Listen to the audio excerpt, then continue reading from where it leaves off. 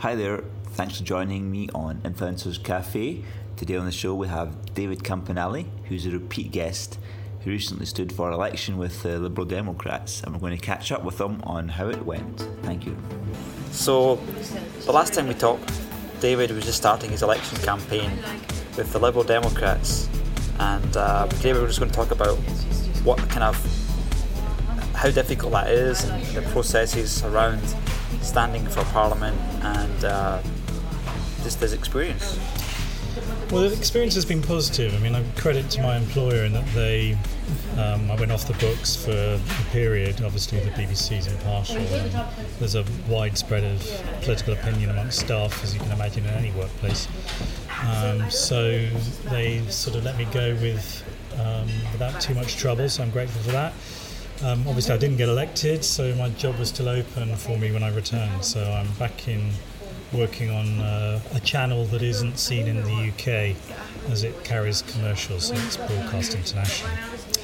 But the actual experience of the election was, clearly I didn't win, so in a sense I'm disappointed by that. But in a 5-6 week campaign I trebled the party vote. Treble, huh? Yeah, so the previous candidate had polled 5%. And I polled 15%, and that was almost a third above what the National Party vote was as well. So who won the election? About a quarter. Who won the election there? Okay, so in the district I was standing was in North Surrey, right, called Spelthorne. Right. So it's a slightly unusual constituency in that it's sort of not quite County Surrey in the sort of rural sense in most part. As a large part of the residents live near the airport, Heathrow Airport. So it's a constituency that's made up a fifth of water because of West London's reservoirs feature very strongly on the river there. A fifth of water? Yeah, so you've got lots of large reservoirs holding water which is for treatment or distribution. Right.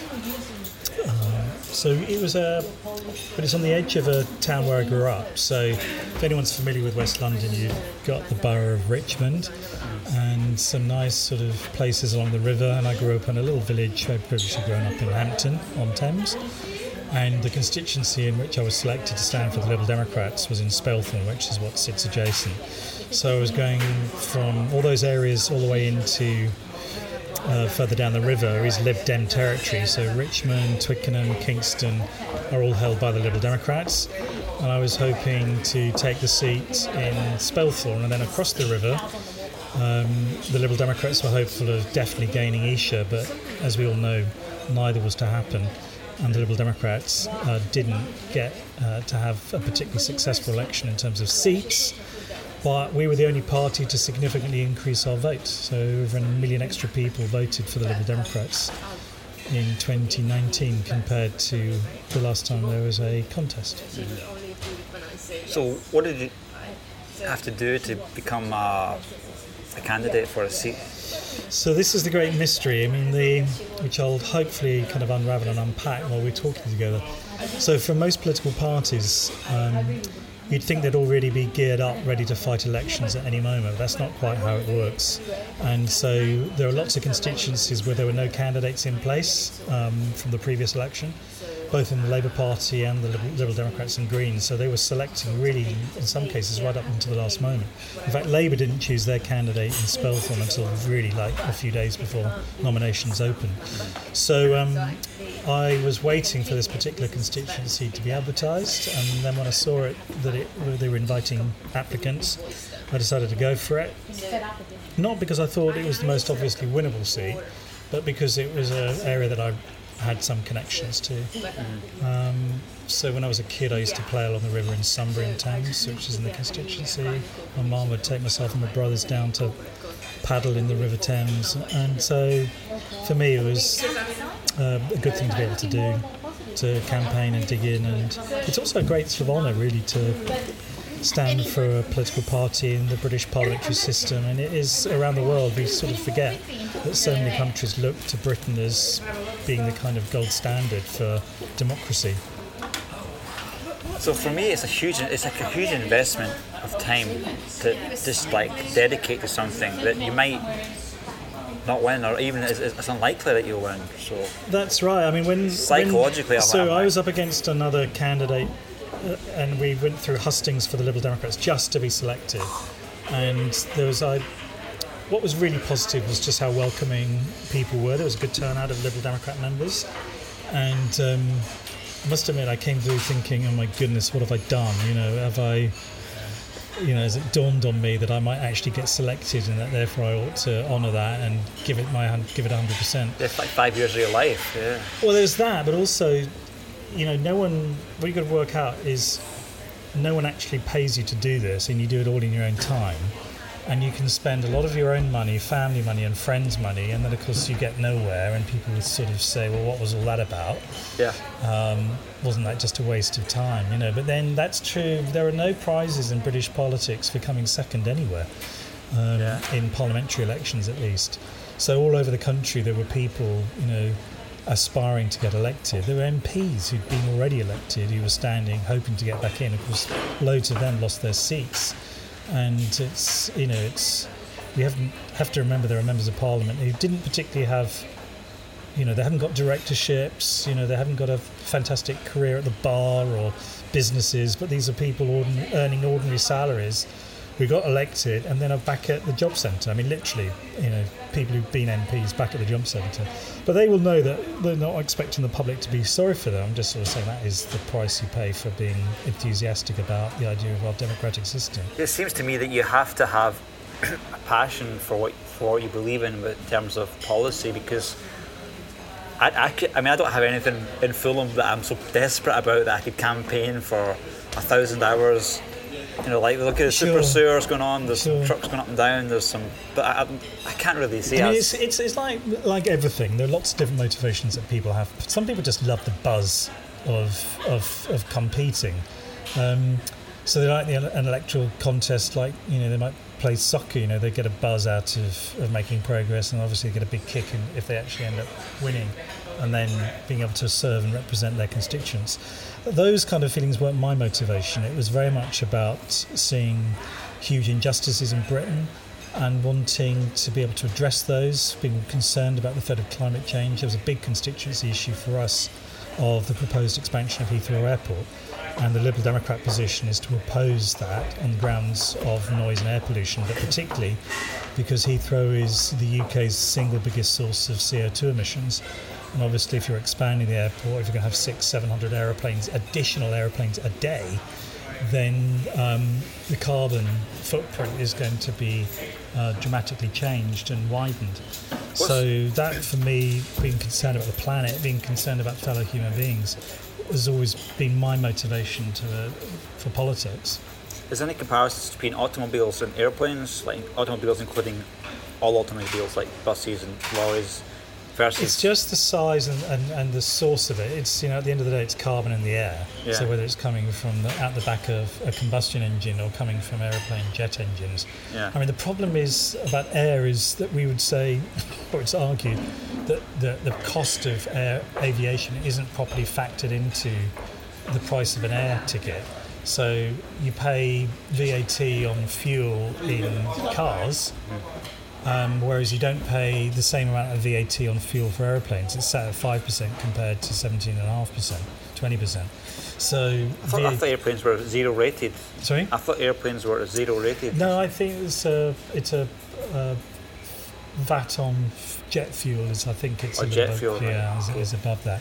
So obviously, those are the kind of issues that we talked about. People very worried about climate change and the evidence of dramatic weather events around the globe connected to rising CO2 emissions. So there's loads of things to campaign on. But I just love, and it's really cheesy, but I love being on the doorsteps, talking to people and engaging with people and listening to their concerns. And one instance came to mind was just canvassing down the street in Staines.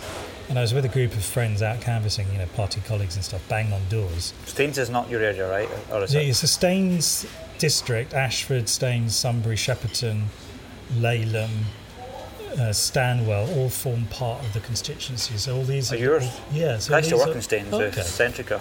Okay. So these are towns in the constituency. Yeah, I know Staines well. I know that whole place very well. Okay, well, Nice. it is nice. Egham and It's all that. beautiful. That's just adjacent. So the constituency runs from the River Thames all the way up to Heathrow Airport. But I was banging on doors in Staines, and because of Brexit, people feel very strongly. So some people would be welcoming to you, others would say get lost, And there was one particularly lady who said to one of my friends who was canvassing, I really don't want to talk to you, get lost, get stuffed. And he came over and said, well, this particular lady was a bit distraught, and that's how it is. I said, well, that's how it is. You have to accept the public are entitled to give their view in the way that they feel what they want to put it across. We've just got to take it on the chin and accept that's what democracy is about. But then I got called back to the gate. There's this other guy said, look, she's come out from her house and she wants to talk to the candidate. So I went back and I thought, well, she's given my friend a mouthful and she wants to give me the other barrel, give a double-barreled shotgun. Yeah. I thought, okay, let's just take it. And I went to the door and she said, look, I just want to say how sorry I am that I was rude to your friend. And I was sort of taken aback, and then she said, well, would you like to come in? And one of the rules that the police were advising and party apparatus to all parties, not just the Lib Dems, was be very cautious about going in people's houses, always go out canvassing with two people, because this Brexit election has got nasty and people just feel very strongly about it. But I kind of felt I would have thought that's the most fun part of the job, going to people's houses, Well, getting fed all sorts the of thing about interesting cakes that and stuff. is the aim of canvassing isn't to convince people to your point of view. The aim of canvassing is to identify where your vote is with a view to getting them out. I wasn't canvassing in order to get them out on the day of the election to make sure they vote for me. I just wanted to get a sense of what my support was, but also I wanted to get stake boards up in people's gardens to advertise the fact that I was really fighting for the seat. So stake boards are when people put posters on the end of great big poles and stick them in gardens, and they're very effective in capturing the attention of members of the public driving past or on buses. So I went in, and this lady, she sat down and she said, I'm so sorry, but I'm dying of cancer. And I want you to talk to me about the things I'm worried about. But it was pretty evident she was really cut up about, that was for her what she wanted to talk about. Now, as a politician, how do you engage with somebody who's telling you that she's dying, And it puts everything into context, and I just held her hand and just listened, and it, it was a very humbling thing, because you realise actually, when it comes down to it, first of all, people invest some kind of hope in what they want politicians to do, and obviously the NHS was a really big issue. But then on the other side, it reminds us that politics is, it's limited in what you can do. And what matters too are people's quality of relationships, the humanity about our communities, whether people feel that there's a neighbour or someone they can talk to. And this person looked to me as someone that she could share her problems with and talk to. Yeah, for me, politics I haven't really felt the change from one party to the other. Okay, when there's the war, like probably the biggest political issue that affected me as a young person was the Iraq war, right? But you think that democracy, in a sense, its biggest function is to prevent dictatorships? It sort of smooths out everything, but it prevents... It does. The thing about our electoral system in the UK is that we have the potential of a dictatorship, in the sense that once you form a government and you have a majority of MPs, you literally can do what you want. Because the House of Lords is a reforming institution, and the tradition is if what you're proposing is reflected by and large in your manifesto, you can, no parliament can bind its successor. That means that there's nothing one parliament can do to limit the actions of a future one. And Boris Johnson has a 80 majority, and he's now free to literally to do what he wants if he can get it past Parliament. Because there's momentum there, right? So that the point is he's got a majority of MPs, and there's nothing that can stop him. But that's not allowing him to enforce his beliefs beyond the next election. It's the voters that decide. Yeah. So the Fixed Term Parliament Act has now been repealed. So there's no definite 5-year limit. He can call an election tomorrow if he wanted, as long as he got a majority for that amongst his own side. There's not fixed term parliament, 5 years? No, so that's one of the things the government, the Conservatives, are abolishing. What? Yeah. So, Are you serious? So, because what we had with the last parliament was you needed a 2/3 majority or to call for an early election in a 5-year period. And MPs refused to give Boris the election he wanted.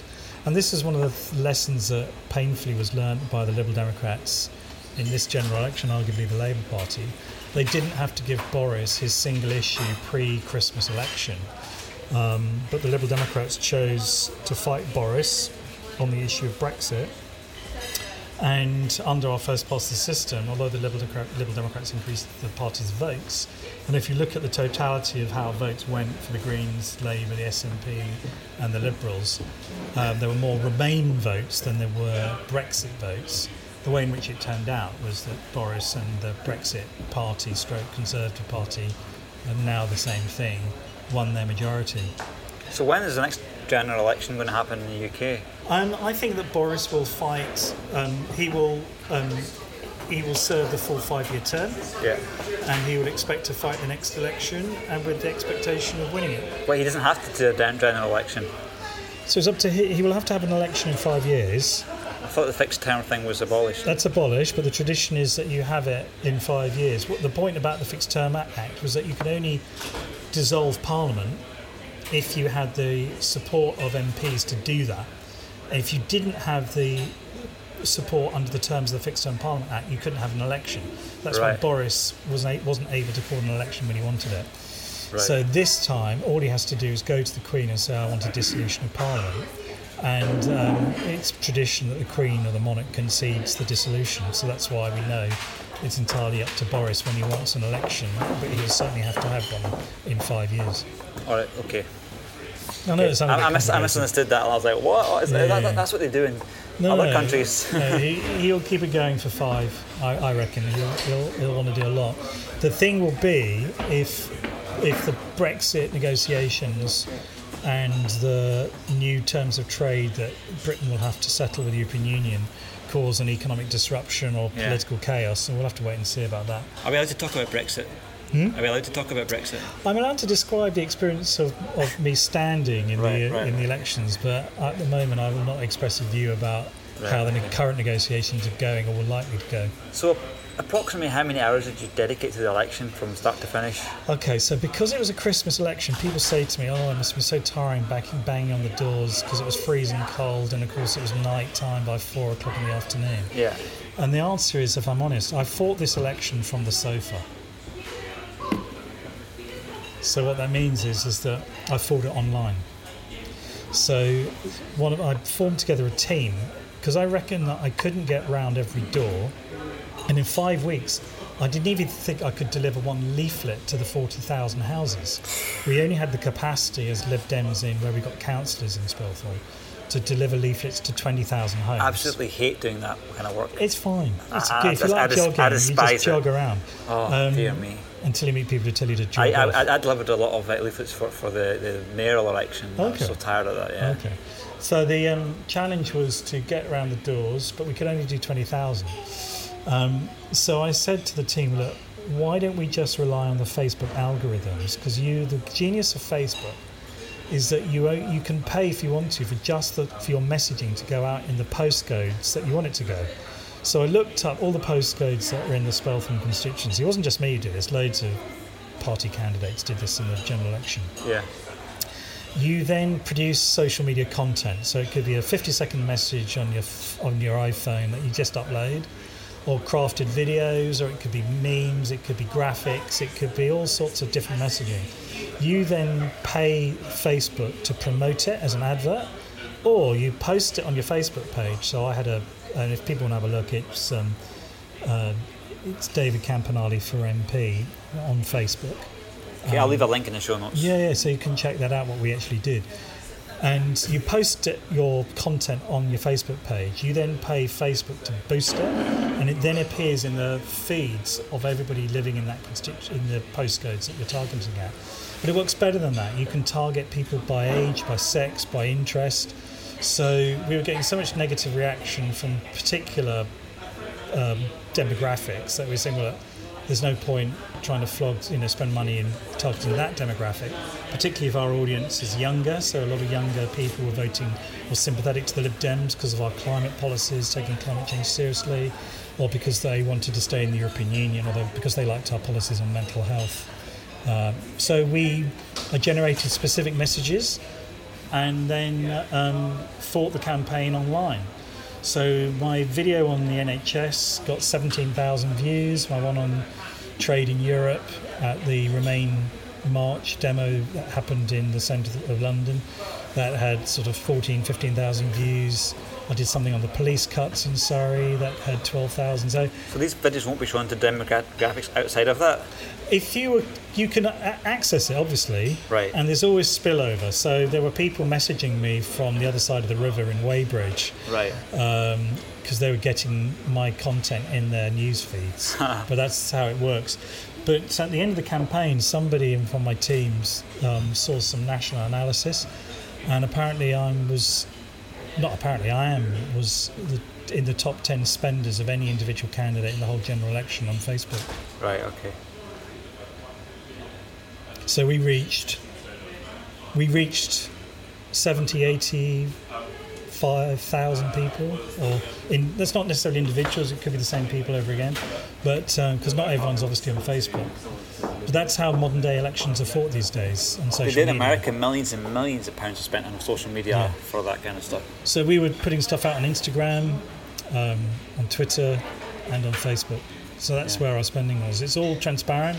Everything you spend in an election has to be accounted for. So none of the dark arts. Yeah. So you had all that Cambridge Analytica stuff that's kind of scary. How did you avoid any of that controversy? Well, that's because the allegation is they obtained third-party data and used it to target their messages.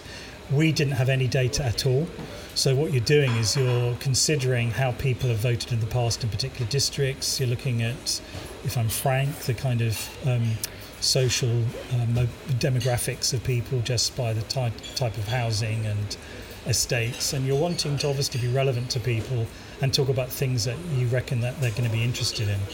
Yes, so Cambridge were probably looking at just like third-party data, which is... And they were a lot smarter. I mean, they were obviously trying to twist people, and lots of... The allegation is that their clients were trying to twist people around to particular points of view using data that had been harvested from other sources. For me, all I had to go on was the fact, I mean, I didn't have anyone's individual data. All I knew was that Facebook were going to put my content in people's feeds who lived in the constituency, and I was just hoping that people were going to be interested. I'm quite impressed with your technical knowledge there. Well, it has to make sense on camera. Yeah. So the thing, if you can imagine, I can't talk to people on the doorsteps, but the glory of television, so I work in the TV industry, is that when your TV's on in the lounge, it's like someone's in your room talking to you. Radio has that effect as well. Yeah. And it's slightly more personable. So you're not, loads of politicians shove leaflets through doors, and leaflets do work. People like to sit down and flick through, but loads of other people aren't getting their information through leaflets. They're getting it through their Facebook feeds, through their social media. They're getting it from TV, but they're watching TV maybe on their laptops. So the thing about Facebook is I was recording 1.5 minute videos. Because I had a fantastic volunteer team who specialise in graphics and editing. We were putting on graphics and messaging, so everything was translated, so the words were on the screen. There was picking out key data about police cuts in Surrey, about NHS cuts, talking about specific issues relevant to Spelthorne. Yeah. And you could visualise, you can view that on my videos on the Facebook page. The Lib Dems go-to guy now for the next election, like the guy. Well, some people have been asking how I did it, because I was just blessed to have people in the local party who work in marketing. So I have a Facebook professional who did all that for free. I had somebody who's a marketing professional. He runs his own marketing company.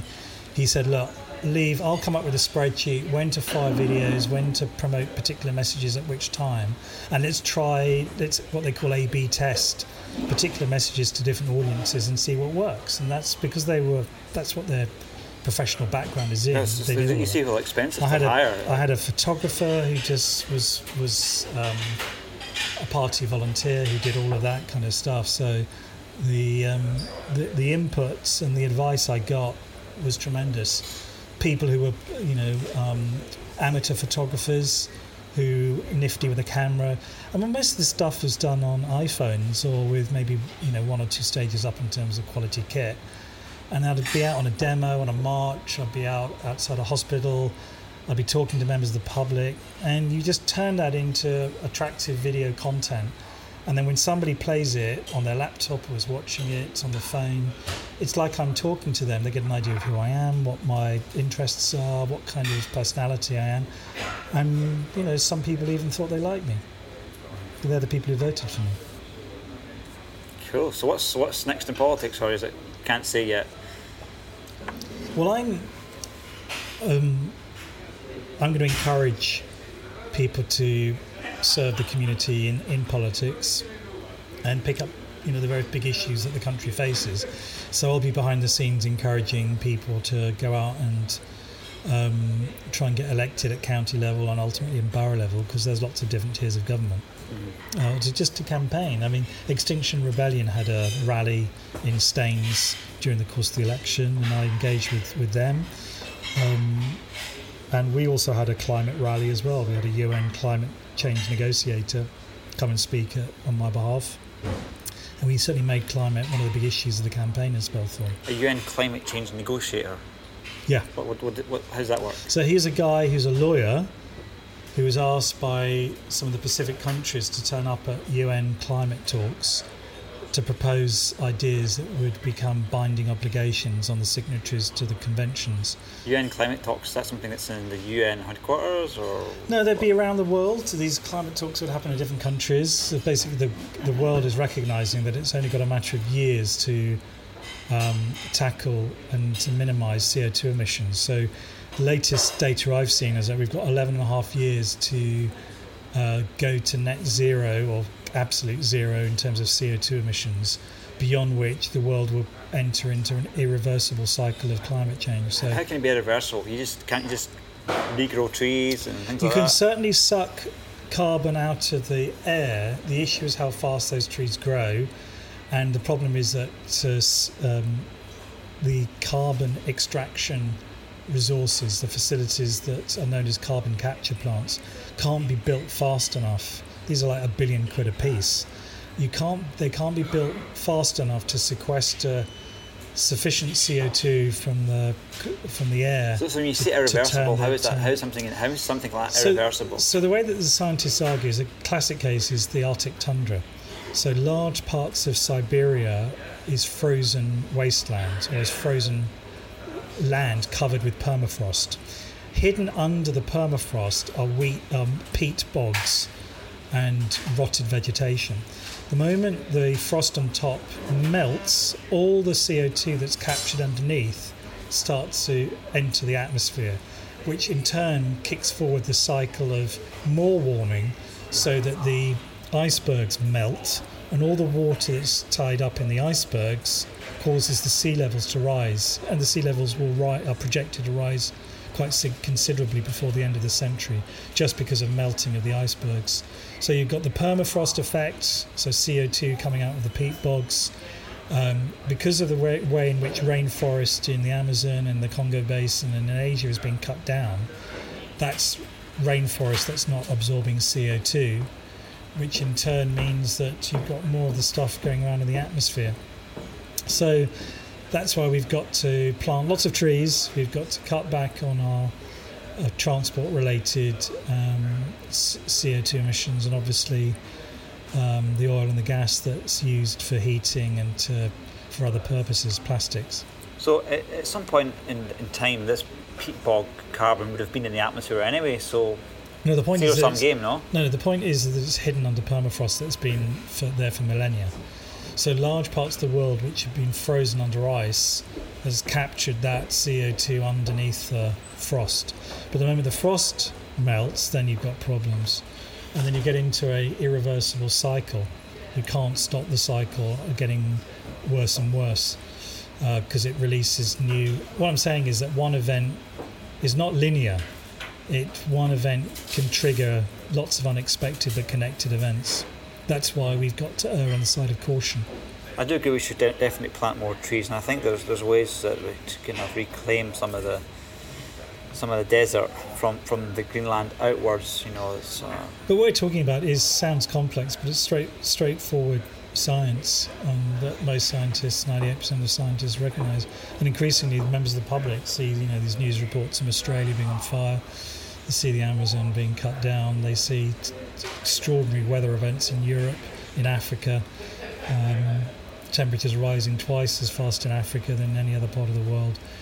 And we've now today seen reports of locusts in Kenya. I mean, there's all sorts of and they've not had rain in a year, and then there was rain, and after the rain there were the locusts. So there are all sorts of connected events to do with extreme weather, in turn linked to rising air temperatures. Mm-hmm. So these are complex things, but generally what was this election was about was one story, that was Brexit. So at Heathrow Airport, if there was another runway, then the amount of time that airplanes would have to circle around would be reduced. Sometimes planes are spending that much extra time because there isn't a third runway. Well, what we've got to realise is that the demand for aircraft, short-haul aircraft, and even long-haul is increasing. And so people say when you have a thin road going through a village and you expand the road, so you knock things down to make the road wider so you don't get blockages and hold-ups, what actually happens is that more car drivers think, hey, that's easy to go through now, let's head down that road, until you get the congestion again. So when you increase the supply, the demand rises to meet the supply. So when you increase the supply of air travel, 700 extra planes a day, and it becomes cheaper or more accessible, then it increases the demand for those flights. So actually I don't anticipate aircraft circling above the capital, above London, necessarily decreasing, because there'll be more, they'll just be rising. It's a good argument. Because the thing is, people are becoming wealthier, they're taking more holidays, and I mean, I'm saying that people who can afford to travel, there are more people who can afford to travel, not everyone is wealthy. Most flights are actually taken by just 15% of the population. The majority of the British public don't fly at all. 15% only? Most flights in Britain are taken by 15% of the population, of those who fly. So I fly on average once a week. Okay, well then you would fall into that category. Yeah. Cool, so you also been travelling as well. You want to talk about that a bit? Yeah, so at the end of the election, all this Facebook stuff, the messaging, working with members of the team, doing some canvassing, doing some leaflets. At the end of the day, there wasn't anything I could do that would mean it was winnable. It shouldn't have been a Christmas election. The Lib Dems shouldn't have fought it on the basis on Boris's terms. People said that the Lib Dems were hubristic and top-down, and I think the party will have to listen to that criticism. But life doesn't end when you lose an election. The Liberal Democrats obviously increased their vote considerably, and they've got a platform to build again for the future, and certainly I'll be interested in promoting some of the more positive messages. I think they've got to change some of their messages and get closer to what the public want from us. There are lots of things we can talk about around that, but for me, the morning of the election, the announcement was at 5 o'clock, and at 8 o'clock I was myself taking a flight to speak in Transylvania, as I was invited as a guest speaker at a conference remembering 30 years of the Romanian Revolution, because I was there 30 years ago in Romania and Transylvania. So the people who are at the front of that revolution, people like Laszlo Turkesh, asked me to go over and speak at their commemorations. What kind of stuff did you speak about? So I was asked to speak as a journalist, and talking about the news media and revolution. So I spoke about my own experience 30 years ago. So originally I filmed for ITN during the Ceausescu years, so during the communist years.